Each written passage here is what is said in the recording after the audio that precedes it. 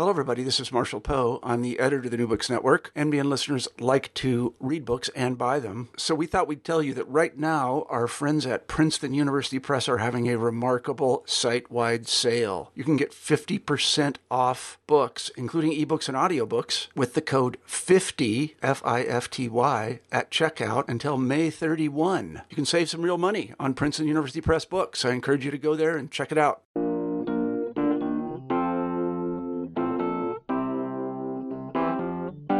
Hi, this is Eugenio Duarte. I hope you enjoy the interview you're about to listen to. If you do, or if you have ideas for books you'd like to hear about on the show, let me know. Go to my website, eugenioduartephd.com, and click on Contact to send me a message. And now on with the interview. Hi, everybody. This is New Books in Psychology. I'm Eugenio Duarte, your host in New York. And today I am speaking to Dr. Susie Orbach, author of the book In Therapy, The Unfolding Story. Susie Orbach is a psychotherapist, psychoanalyst, writer, and social critic. She's a co-founder of the Women's Therapy Centre of London, a former Guardian columnist, and visiting professor at the London School of Economics, and the author of a number of books, including What Do Women Want? With Louise Eichenbaum, On Eating, Hunger Strike, The Impossibility of Sex, Bodies, which won the Women in Psychology Prize, and the international bestseller Fat is a Feminist Issue, which has sold well over 1 million copies and been continuously in print in the UK. The New York Times said, quote, she's probably the most famous psychotherapist to have set up couch in Britain since Sigmund Freud, end quote. She lives in London and lectures extensively worldwide. Welcome, Susie, to the show. Hello, thank you for inviting me.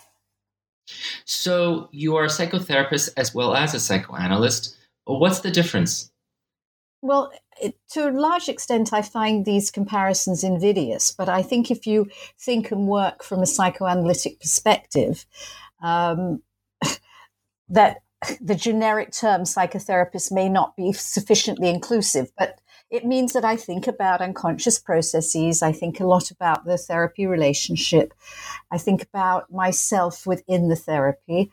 And I see myself as an inheritor of the Freud tradition, although I wouldn't say I practice in that way because we're very, very much further on. But I think what he opened up, the possibility of trying to understand and reach people is a profound aspect of the psychoanalytic endeavor. And within the psychoanalytic tradition, do you practice from a particular orientation? Well, I think it's quite hard to say because I suppose within the American context, it would be the relational school, of which I was, I think, a founder member in the sense of when it went public. I think part of the work that Louise Eichenbaum and I did was to try to understand how the individual comes to have the psychic structure it does from the perspective of where they're raised geographically in class terms in relation to issues of gender and ethnicity. So all of those things are folded into an understanding of what it means to be an individual and how one's individuality and subjectivity is expressed as a result of the particular ways in which the family, which is the culture we grew up in, is internalized. So I think that accords with a lot of the relational school and also to some extent with people coming out of white. And I suppose that you're also paying a lot of attention to how the culture outside of the family seems to shape the individual's psyche. Am I hearing you right? Well, I don't think it's possible to see. In a way, I don't even know that the culture outside can be distinguished from the culture inside because we all grow up within culture, and the first cultural is the family, and the mother is the representative of culture herself, whatever her position within it. She's not outside of culture. So yes, of course it's the outside, but the outside forms the inside, and then the inside forms the outside, if that makes sense. Sure. So because in a minute we're going to be talking about the book and talking about all the work that takes place in your office, our listeners might be wondering where exactly you practice and what kind of people you typically see. Right. So I practice, which is from home, which is quite an English sort of a thing that therapists and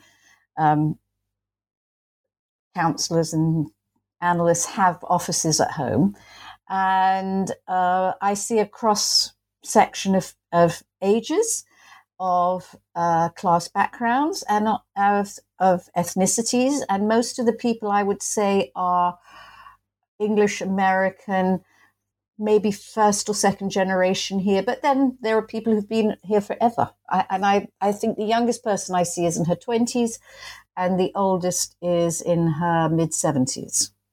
And I see men and women and couples, and I do some consulting for organizations outside of my consulting room, if that makes sense. Sure. So can you explain the content of this particular book? It reads kind of like a play. Yes. So I'm wondering if you might tell our listeners how it's structured and where the content comes from. Well, part of what I've been doing in my writing is to try to find a way to share not just the insights of the consulting room, but the feel of the consulting room to a wider public. And I've had lots of different endeavors. This is a sort of long explanation for how I got to this particular project. So that in Impossibility of Sex, I did imagine stories, but told from the analyst's perspective, with the analyst being based on a kind of idealized version of me. In this case, I made a series of programs for our flagship radio program here. And my director and producer chose some actors and who they briefed. Principally the director, Ian Rickson, briefed the actors. And they came in playing characters, and I didn't know anything about them.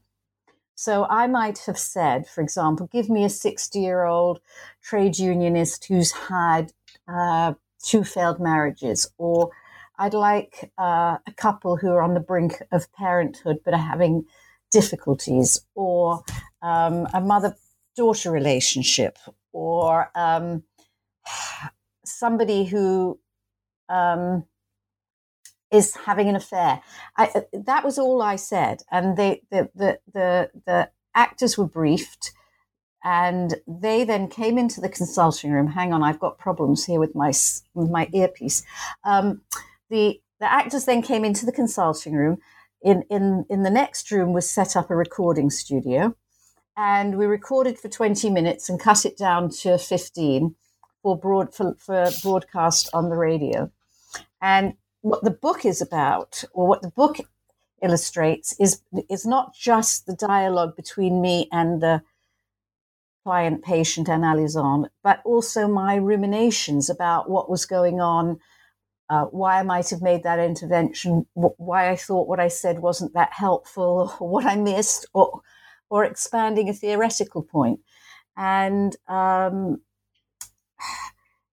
what was very interesting is it's a very new kind of form for British radio, and 2 million people listened live, which is a lot in a country of only 50 million. And then another million downloaded it within the week. So the book was a desire to not just meet that audience, but to give them a little more texture, so that on top of the feeling of what goes on in the therapy room, they might know a little bit about what the therapist was thinking and feeling. I want to spend a moment on this because I have to say, I've never heard of anything like this, and I think it's fantastic. I think it's brilliant. So to recap, these are scenes that were inspired by, I guess, prototypes of patients that you wrote. Not really. I think. Oh, not really. Not really, because here's the thing: in order to have the intensity of a therapy session, I had to be on alert in a way. The director didn't just have to prep his actors, but he had to create scenarios that I wouldn't know about, that I would have to pretend that we were in session 15 or whatever, session 2 or right. Maybe.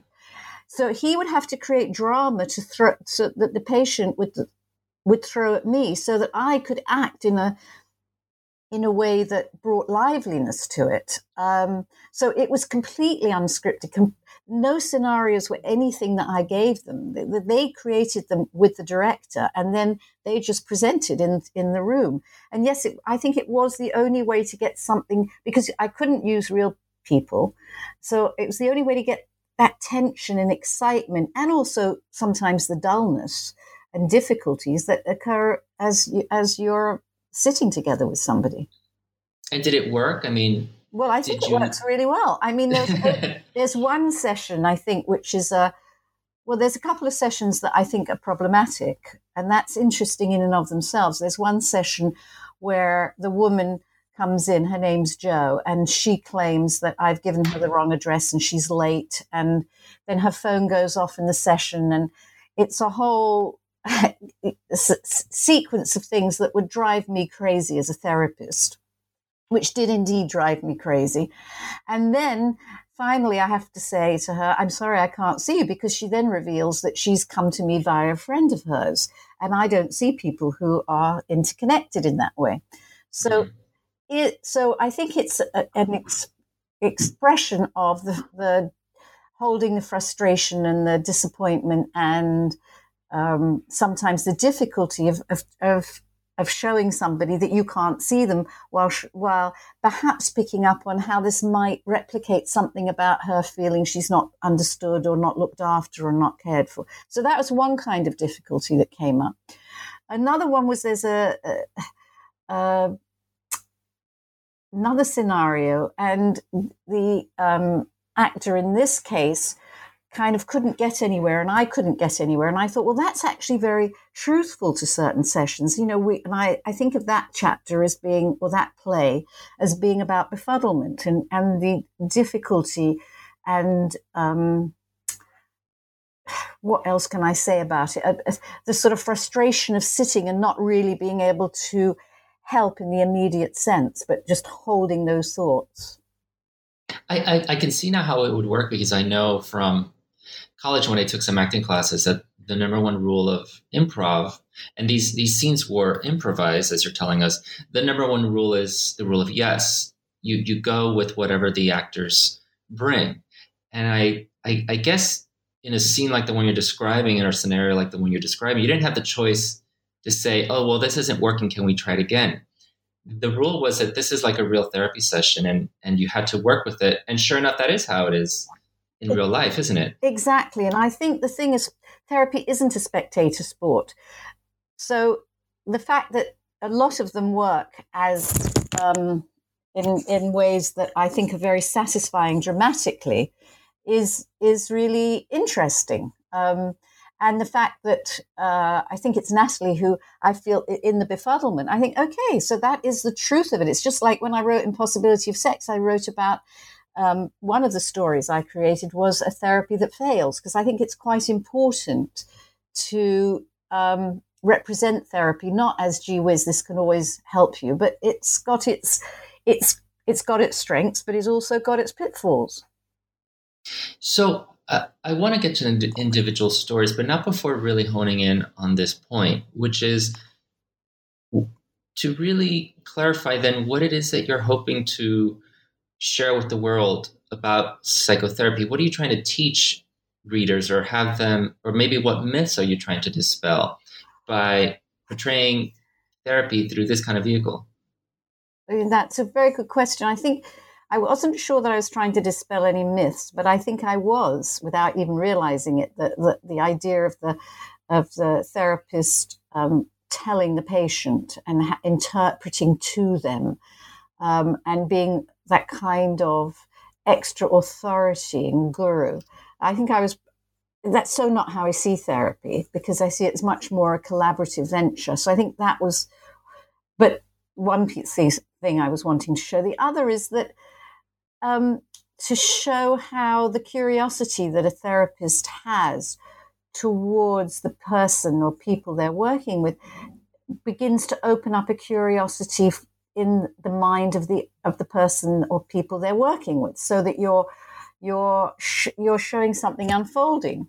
And the third thing, I suppose, is that like any practice of any literary or artistic endeavor, you're trying to reach the places that aren't reached in normal social intercourse. And in that sense, the pauses and the reflections and the things that might seem quite mad in an ordinary conversation carry a weight and a valence that can be useful. So I think it was really showing that this is it's a deep practice. It's a way of thinking. It's a way of feeling. And it's enormously interesting, as well as I hope helpful. And maybe trying to show people that it's not so instrumental. It's not like one shows up with a problem and expects an immediate resolution, but that maybe it's about a kind of process and a kind of curiosity. I think those, those words don't mean anything to people outside of therapy, the words that you said.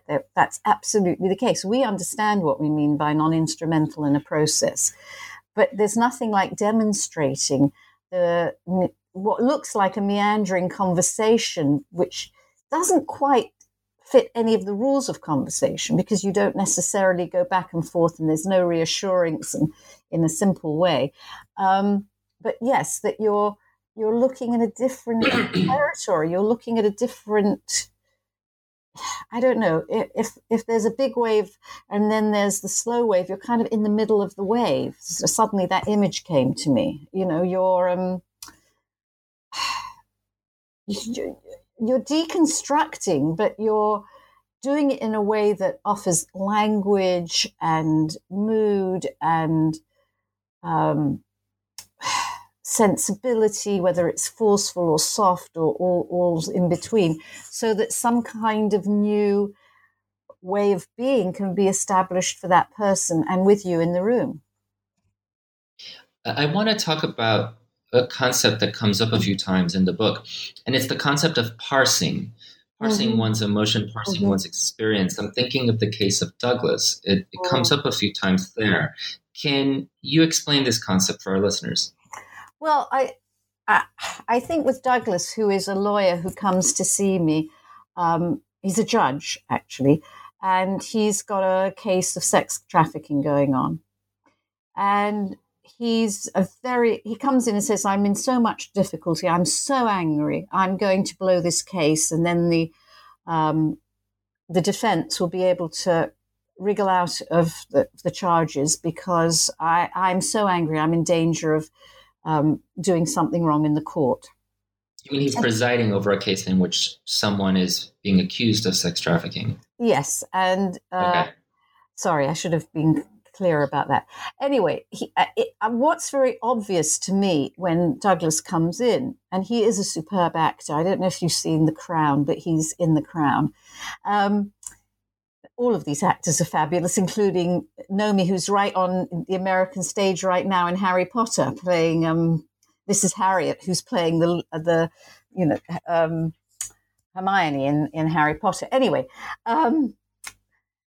so Douglas comes in, and it's very obvious that it's obvious to me as a therapist. I think it would be obvious to you as a therapist that something is not being expressed, and his trope, his way of managing life when has difficulty is to be angry. And I don't know what the difficulty is, and I don't know whether it's vulnerability or confusion or intellectual feeling of inadequacy there. I don't know what it is, but it seems to me that there's feelings that are not being expressed and are being siphoned or funneled into anger, to rage, which is terrifying him. So I'm interested in why he's so terrified of the anger. And I ask him if he could think about parsing his emotions. Now, what I mean by that, and I think we have a conversation about it in the middle of the recording, so to speak, is that I say, like in school, you'll learn what's a verb and what's a colon and a semicolon. In other words, you learn all the different parts of speech, but you don't have that kind of fluidity or capacity with your affects. And what I'd like to do is blow into your feelings, set some air so that we can actually deconstruct and see what the different aspects of your feelings are. And that's what I mean by parsing it. Because my theory, and I don't think I'm exceptionalist, is that if he could allow himself to have the feeling behind the feeling he's having, or the feelings behind the feelings he's having, he would be situating himself inside of himself in a very different way, and he'd be less frightened and less rageful. And as the story goes on, we learn about his shame and his vulnerability and his feelings of not being sufficiently grown up and so on. Does that explain it? Sure. So the theory goes that one emotion can become pretty predominant in the container or the representative for all the other, for the total experience, which has other strands to it that are not really being recognized. And I know this might sound sort of like it should be obvious. For some people might be listening to this and thinking, well, but why get into all those other emotions? That's just going to make the experience more painful, more difficult. What's useful about realizing? I think what's useful about it is that if you keep being angry, let's say in Douglas's case, and it's not the right emotion, it's just what we would call a defense against more painful feelings, is that it doesn't get digested. It doesn't work through. It's just there, ready for repetition all the time. When you feel frightened or you feel nervous or you feel lonely or you feel confused, but you don't have access to the ownership of those feelings, you don't acknowledge them inside of yourself, they're turned faster than the speed of light into anger, then you don't get to metabolize any of those other feelings. And therefore, you are limited in your relation to self and in your relation to others. You're not actually full up with yourself. You're full up with something that is, what can I say? You're full up with something that makes you smaller than you are rather than bigger and richer than you are. It isn't really sustainable. So having a little bit of pain or a lot of pain, feeling sorrow, feeling grief, feeling frightened, feeling vulnerability is, I think therapists really know that those kinds of feelings, once engaged with, are paradoxically quite nourishing. They expand our relation to self, and they make it possible for us to hear others and not project all the time onto them and not be so frightened of who we are. And in Douglas's case, maybe handle things better because he does come to you with a certain kind of problem and a wish for some kind of suggestion, or it seems that way, like he's presiding over this case. He's very afraid that he's going to mess it up with his emotion, with the anger that overtakes him. And it seems to me from reading the material like he really wants you, or thinks that he wants you, to tell him how he should proceed, because this really could mess up his career and his standing as a judge. And you don't exactly tell him what to do you? I don't, but I think everybody comes in wanting us to fix things, right? It's just that our methodology is the anti-fix, if you like.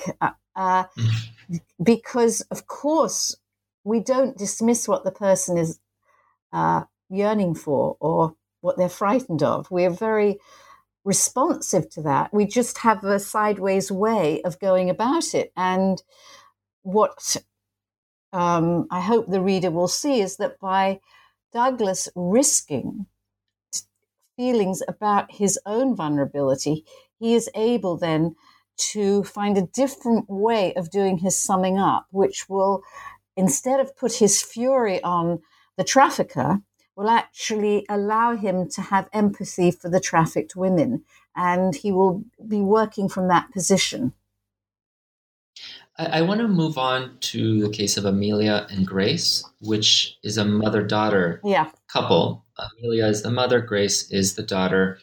And briefly, it seems the problem is that Amelia is finding Grace to be quite unruly, and their relationship to be quite more distant than it used to be. She says they were very close before. And this is happening apparently in the context of Amelia's husband, Grace's father, being absent for the past 8 months or so. I bring up this case because we see a lot of your particular style and how you work.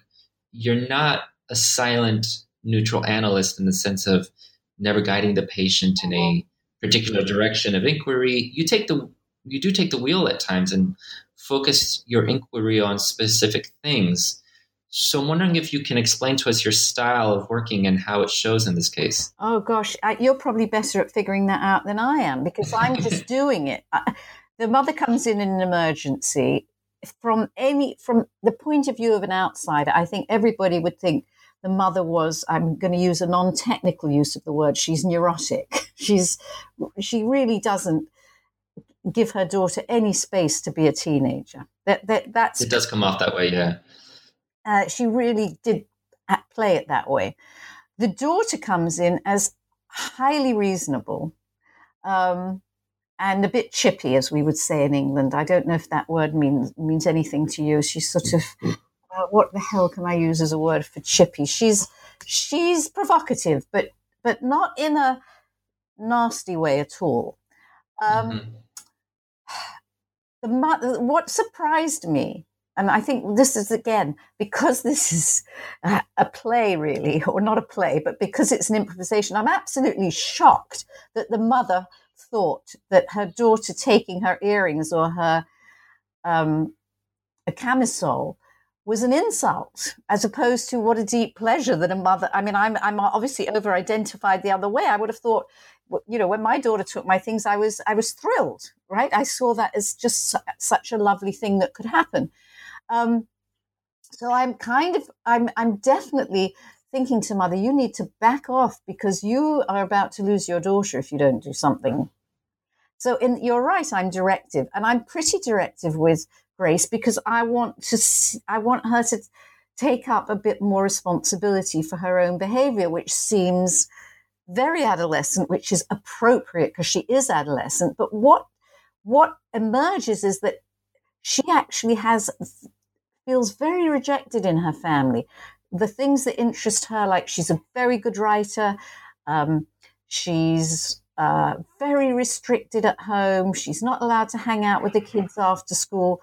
And so she's quite constrained actually with her, with how limiting her mum is. And so I suppose maybe my directions are, you're going to have to fight for yourself, Grace, you're going to have to clear a space where you do some of the grown-up stuff, because she's already told me that she's her mother's mother. So, do it in your own interest, not in your mother's interest, is what I'm saying to her. So it is, you're right, but I can't tell you what I'm doing. You know what I'm doing because you're a therapist listening to me. Well, what it seems like to me is that in order for you to be able to know or to suggest a particular direction requires that you have a pretty solid sense of what the problem is or where the knot is, where it is that they're getting tangled up or where they're misfiring. Is that the case?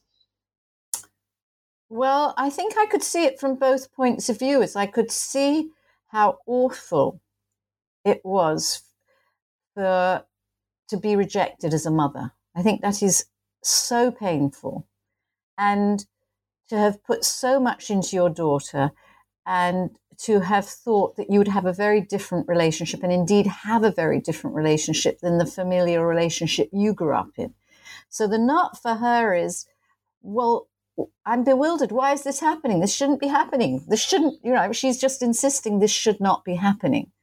So the knot for her was for her to accept, yeah, it is happening and there are things you could do about it because in essence, you've raised a lovely young woman. So I think my knot was, don't stay in your own box. Try and open this up a bit and actually be interested in what your daughter has to say instead of ordering her around or being so frightened of her behaviors. And I think Grace's knot is difficult because she wants something very much from her mum. but she doesn't have a way of articulating what it is either, because she's just so into differentiating. She's so into pushing her away that she doesn't know how to connect either. So I think it was obvious where the knots were in those 15 minutes. So perhaps that's why I was so directive. I don't know. Now, this is a good opportunity to make a point about how couples therapy or family therapy or any therapy with more than one person, how it works. Because I think a lot of people agree to a therapy like this with the fantasy that the therapist is going to somehow referee or adjudicate the matter and either say you're right or this other person is right. But that's not at all what you're doing. And I should mention for context, for the reader, for the listener, that you meet with each person individually first and then meet with them all together. And if you're not adjudicating, what are you doing? Well, first of all, the reason I'm meeting with them individually is because the mother has requested the appointment. And I don't know what it's about until I know what it's about. And I don't know whether she's actually got a kid who's walking around slicing her arms and covered in tattoos and sleeping with everybody and stoned all the time. I have no idea. So I feel I need to see this daughter to make some kind of an assessment. Now, I've had mothers and daughters come in together for initially. So it doesn't always follow a pattern. And I don't, with a couple, see them individually. I know Esther Perel does, but I don't. I would see them together because I'm interested in what happens together. And I can't manage any secrets. I don't want secrets. There's something that I'm told that I don't reveal. So if I'm going to see the couple, I would usually like to see the couple as a couple. But in this case, it's not how it was presented to me. So that's how it happened. I want to also bring up the case of Natalie. Yeah. Because with Amelia and Grace, I found that you stayed pretty near to what they were talking about. There were possible off ramps you could have taken and you didn't, like concerning the absent father or maybe more about Amelia's history. With Natalie, this is a woman who's having an affair on her husband. As you're talking to her, you bring up her secretly remaining on the pill while she and her husband have agreed to try for a baby. That's not something that, at least in the material, we see Natalie bringing up herself. So we see you maybe a specific move in the direction of something that she hasn't brought to the table. And I'm wondering why that move in that moment. Good God, I have absolutely no idea. That's a good answer. And I don't know if I didn't know that, and I just invented it because, in a way, I'm having to improvise too. I mean, yeah. But it came to me. I'd have to look at the text to make absolutely sure that you're right. You read it more closely than I did, or more recently. But it seemed to me that what I was trying to help her understand is that she had there was a breach in her relationship with the husband, and that once you make a breach, i.e. she didn't tell him about the pill, that there's a whole part of her that is removed from the relationship. And that's what my argument was. That's what made it possible for her to be in this affair. So the affair didn't come out of nothing. It came out of distancing herself by not being able to share with her husband her unreadiness to have a baby and her fear of who she is. And she's the one with the befuddlement. I mean, we're very befuddled in the session. And it's partly because there's a kind of dull, depressed aspect to her. I think she's very disappointed in who she is at the moment. She turned from a very racy teenager to going to church and being a very, very good girl. And she's left the piece of her racy teenager out, which I think, of course, is being expressed between the not taking the pill and having the affair. And we're trying to integrate that, but we're nowhere near that yet. But I'm not really answering your question about why I brought in the pill, but I suppose I needed a prehistory. I don't know.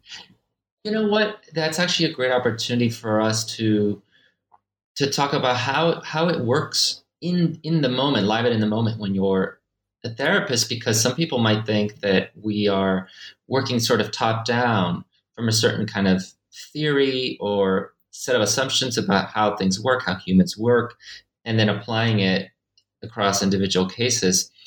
But what does it mean that in any given moment you might not ahead of time know why you're doing something and might only know why you did it afterwards? Do you think that that's sort of by design how therapy works? I think how the therapy that we do works is exactly like that. Of course, I think we all do have theory inside of us that we work from, because otherwise our utterances would come from nowhere, right? They do, and the times we hold the silence or we suggest direction A versus pick up something. Of course, we've got theory, but if I'm thinking theory in a session, I don't mean in an initial session when I might be making an assessment, but if I'm thinking theory in a session, I think I'm not understanding something. I'm not present enough. I'm not getting something. And you're maybe grasping in the wrong direction. I'm not necessarily in the wrong direction. I'm looking for something to help me, right? Rather than staying in my confusion.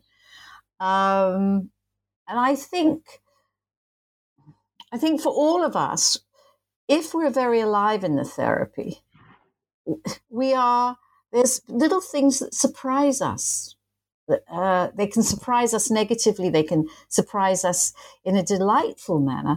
They can surprise us by making us take stock. Like if we take the story of John, he makes a revelation in his first session, which absolutely floored me. And I came out from the recording and I was ready to murder the director, absolutely ready to murder him, because I hadn't expected what had come up. But that is what happens to us in therapy, is that people say things to us that really throw us off, and we have to find a way to hold the equilibrium, manage what we've received, think about it, feel it, let it go through us, and stay present all through that. I think we're all dying to know, what did John tell you? Well, he declared his love, and his sexual love too. And I really was... For you? Yeah, and I had to think, how the hell do I not humiliate him? How do I just let this be and receive it without rejecting in a way that's going to cut whatever this is about? And he's absolutely relentless, frankly, about it. I mean, he just pushes and pushes and pushes. And I can tell you, it's an incredibly uncomfortable 18 minutes of recording. But it's just like uncomfortable sessions that all therapists have had. And I think the thing you're trying to speak to is the importance of, I guess, holding a certain attitude, a certain readiness for surprise, for things that are like a preparedness to be thrown, to be disrupted. Is that what you're speaking to? Yes, I think that's part of it, but also to be able to hold that with respect for the person and, frankly, quite a bit of love, really, and tenderness, so that you don't retaliate as you might in normal life if somebody does stuff that you find difficult, offensive, or confusing, right? You have to. It is absolutely a therapeutic muscle that we develop, which is an attitude of openness, and I'm going to use the word again, curiosity, towards them and towards the way in which what they're saying affects you, and that's, I think, the hallmark of good therapy, or absolutely critical piece of it. Right. And because of that, you seem like someone who proceeds in whatever direction or order the patient needs or the work needs, rather than trying to cover a standard set of topics in history, in the spirit of doing like a traditional intake.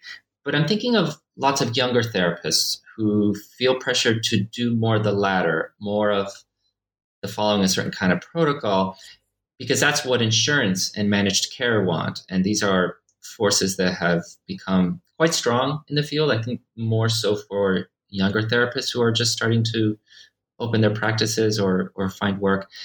And it becomes very hard to practice outside of the influence of those forces. I'm wondering if you deal with managed care or with those kinds of forces in your practice, and or what you would say to therapists who do and who don't feel the freedom to practice in the way that you practice.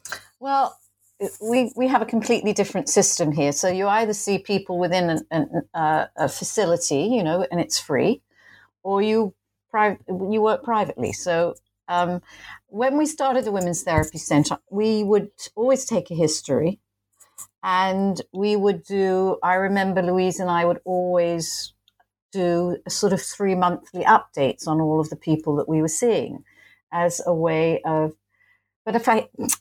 making sure we were doing what we thought we were doing. What were the presenting problems? But I think that was being a young therapist, actually. And it's a good training. It's important to do, just like process notes are important. But I don't think you can always get that you can't always get a history. I mean, if we think about Douglas, who comes in, the judge we were talking about, he just comes in and he's ready to sort of explode. And if there's no time to say, how old you have,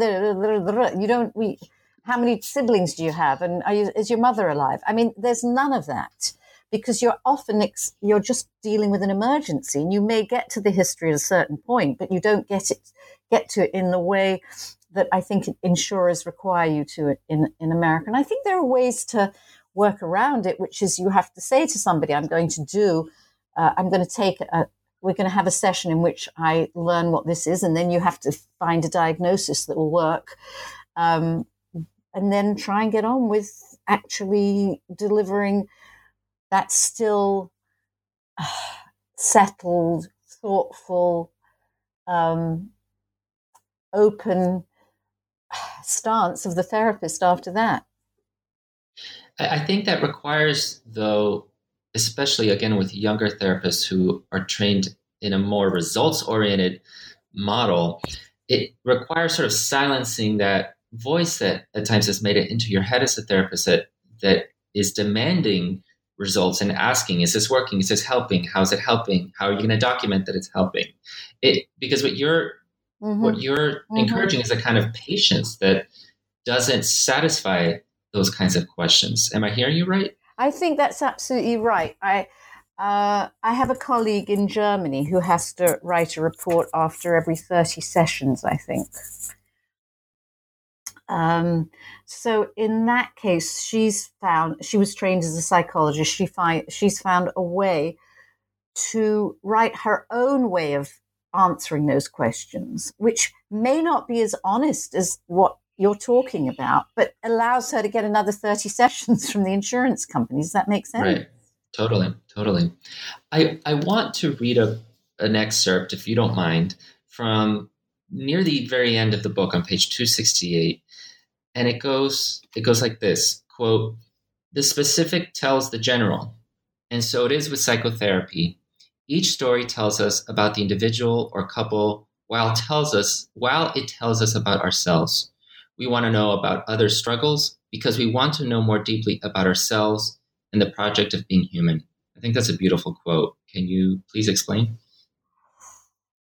I don't even know what the context was. I'd have to go and look it up. But I suppose what I'm saying is what makes this so compelling, not just for the reader of the book or the listener of the series, but what makes therapy compelling for the individual and what makes therapy compelling for the therapist. And I don't think it's any different. It's just a particularly concentrated form of understanding the human subject, which we get in movies and plays, in football, in physics. What does therapy do? It studies the human subject in their relation to other subjects, right?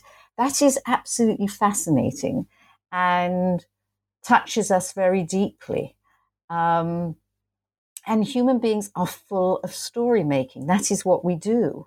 We create symbols, we create stories, we search for understanding, we search for connection, we search for how to be connected and yet be separate and have a. So that's what I think is why we listen in, why we eavesdrop on the bus, or why, I mean, in a way, therapists are professional eavesdroppers, aren't they? Except they're also part of the conversation in a very lush way.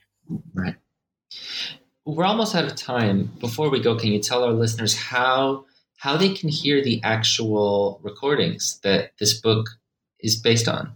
I think you can go on to www.bbc.co.uk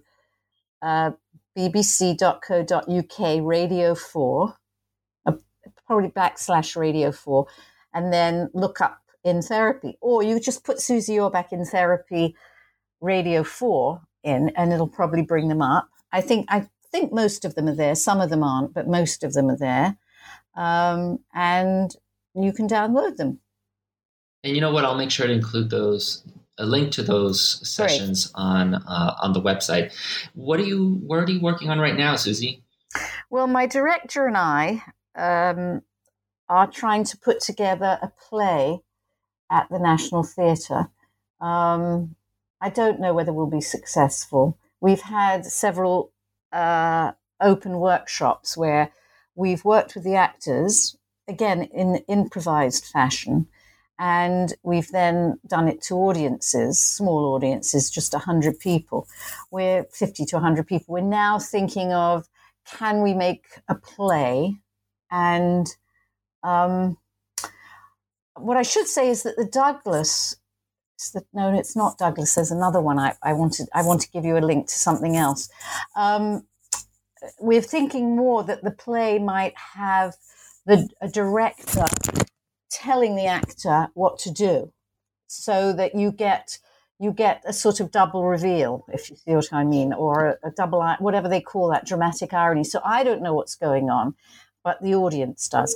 But we're just working on it. It's quite hard to do, frankly. Sounds ambitious. It sounds like fun. Do you enjoy these? I really enjoy it because I love the work of being a therapist, but I also love the work of finding a way to share the beauty and the magnificence and the intellectual interest and the challenges that we face, and finding forms outside of just writing in a popular vein. It feels really interesting to me. Mm-hmm. Well, we really look forward to hearing about that. The book, again, is called In Therapy, The Unfolding Story, How Conversations with Psychotherapists Really Work, with Susie Orbach. Thank you, Susie, for coming on the show. Thank you very much. Take care. This is Eugenio Duarte, your host for New Books in Psychology in New York. I hope that you enjoyed the interview that you just listened to, and I also hope that you'll keep letting me know who you would like to hear on the show next, or what books in psychology you're reading. To let me know, go to my website, eugenioduartephd.com, and click on Contact. Until next time, have a great week.